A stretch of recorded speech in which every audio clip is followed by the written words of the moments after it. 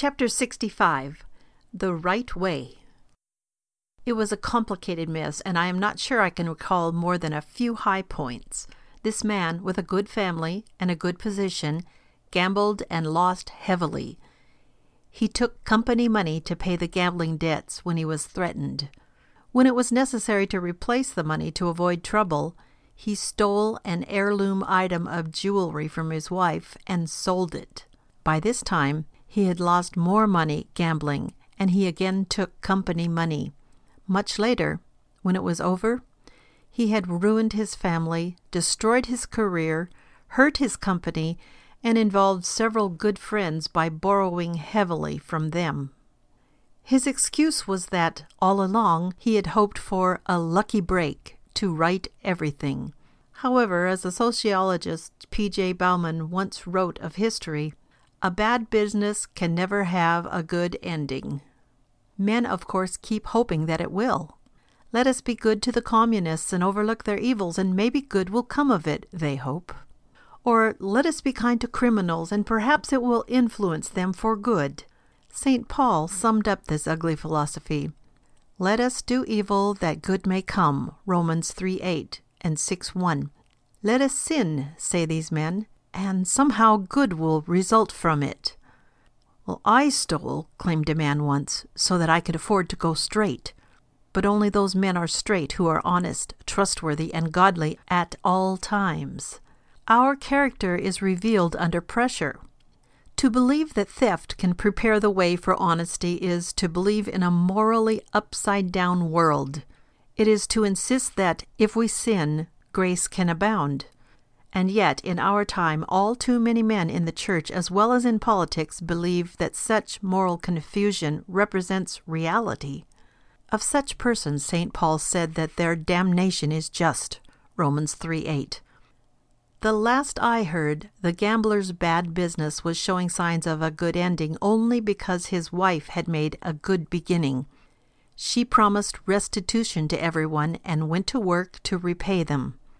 Her inheritance came through the courts, and she applied every penny to repay all persons. When it was over, she no longer had her home, but she had, with her children also working, repaid everyone.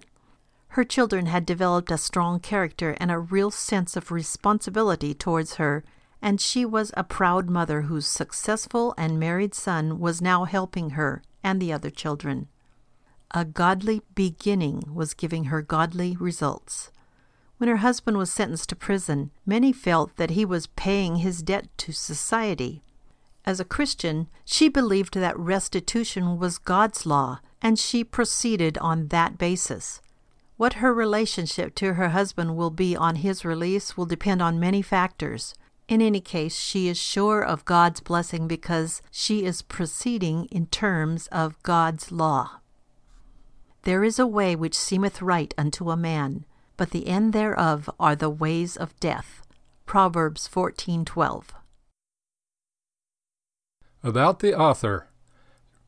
Rousas John Rushdoony, 1916 to 2001, was a well-known American scholar, writer, and author of over 30 books. He held B.A. and M.A. degrees from the University of California and received his theological training at the Pacific School of Religion. An ordained minister, he worked as a missionary among Paiute and Shoshone Indians, as well as a pastor to 2 California churches. He founded the Chalcedon Foundation, an educational organization devoted to research, publishing, and cogent communication of a distinctively Christian scholarship to the world at large. His writing in the Chalcedon Report and his numerous books spawned a generation of believers active in reconstructing the world to the glory of Jesus Christ. Until his death, he resided in Vallecito, California, where he engaged in research, lecturing, and assisting others in developing programs to put the Christian faith into action. The Ministry of Chalcedon.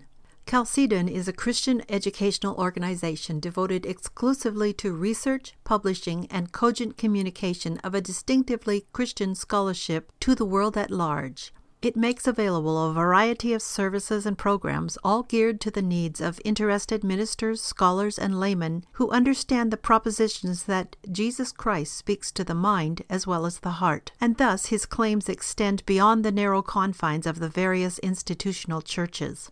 We exist in order to support the efforts of all Orthodox denominations and churches. Chalcedon derives its name from the Great Ecclesiastical Council of Chalcedon, A.D. 451. Which produced the crucial Christological definition, "Therefore, following the Holy Fathers, we all, with one accord, teach men to acknowledge one and the same Son, our Lord Jesus Christ, at once complete in Godhead and complete in manhood, truly God and truly man." This formula directly challenges every false claim of divinity by any human institution, state, church, cult, school, or human assembly.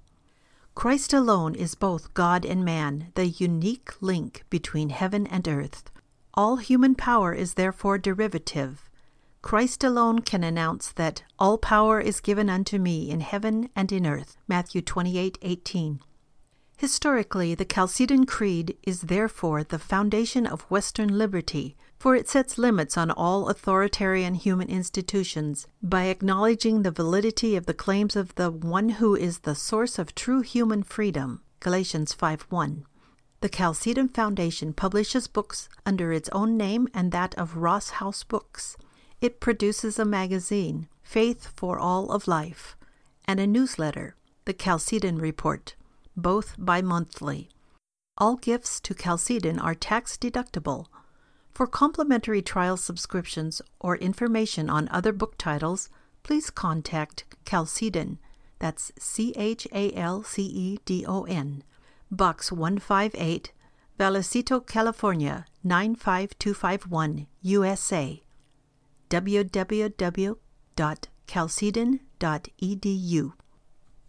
This audio version of A Word in Season, Daily Messages on the Faith for All of Life, Volume 1, by R.J. Rushdoony, has been produced by Reconstructionist Radio and narrated by Dan and Becky Knopp. Please visit www.chalcedonstore.com. That's CHALCEDON store.com to purchase a hard copy of this book.